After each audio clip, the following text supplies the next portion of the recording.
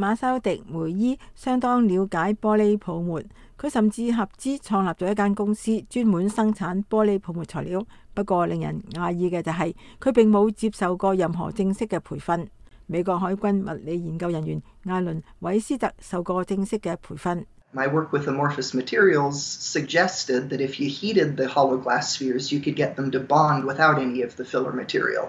美國海軍水面作戰中心研究人員艾倫·韋斯特話，佢對無定型材料嘅研究顯示，如果你將空心玻璃球體加熱，你可以喺並冇任何填充物嘅情況之下，將佢哋黏合喺一齊。韋斯特原先係美國海軍研發呢種泡沫材料。迪梅爾同佢嘅同事取得執照，並且成立一間生產玻璃泡沫材料嘅公司。佢哋嘅媒介係乜嘢呢？就係 FatTech， 一間專為私人企業同政府研究項目進行合作配對嘅初創公司。When research is done, it creates intellectual property that in theory can be the foundation of amazing new products. FatTech 創辦人本所羅門話，當研究完成嘅時候，等於形成一種知識產權，理論上亦都將會成為某一種好了不起嘅產品嘅基礎。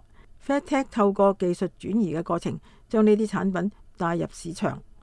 You think about Department of Defense, NASA, Department of Energy, the national labs, they're not really in the business of trying to make as much money as possible. 所羅門話，如果你想到國防部、美國國家太空總署、能源部同其他國家嘅實驗室，佢哋都唔係真係為咗最大限度咁樣盈利。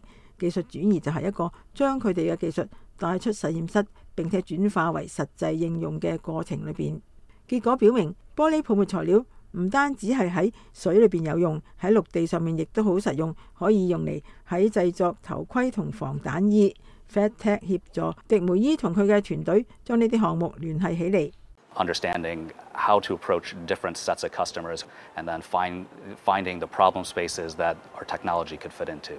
Microsphere 材料製作公司馬修迪梅伊話，要了解如何接近唔同嘅客戶群，然後揾到佢哋技術可以解決佢哋問題嘅空間。研究人員韋斯特話，佢並冇經商嘅頭腦。To see that product go into the world, hopefully help other people, and come back and help the Navy as well, is a really gratifying process. 韋斯特表示，佢哋可以睇到產品走入世界，希望能夠幫助到其他人，然後回過頭嚟，亦都能夠幫助海軍。呢啲真係一個令人愉悅嘅過程。所羅門話，當談到新創嘅想法，年輕企業家通常會依照佢哋所知道嘅去做，亦都就係為佢哋日常生活創建應用嘅程序。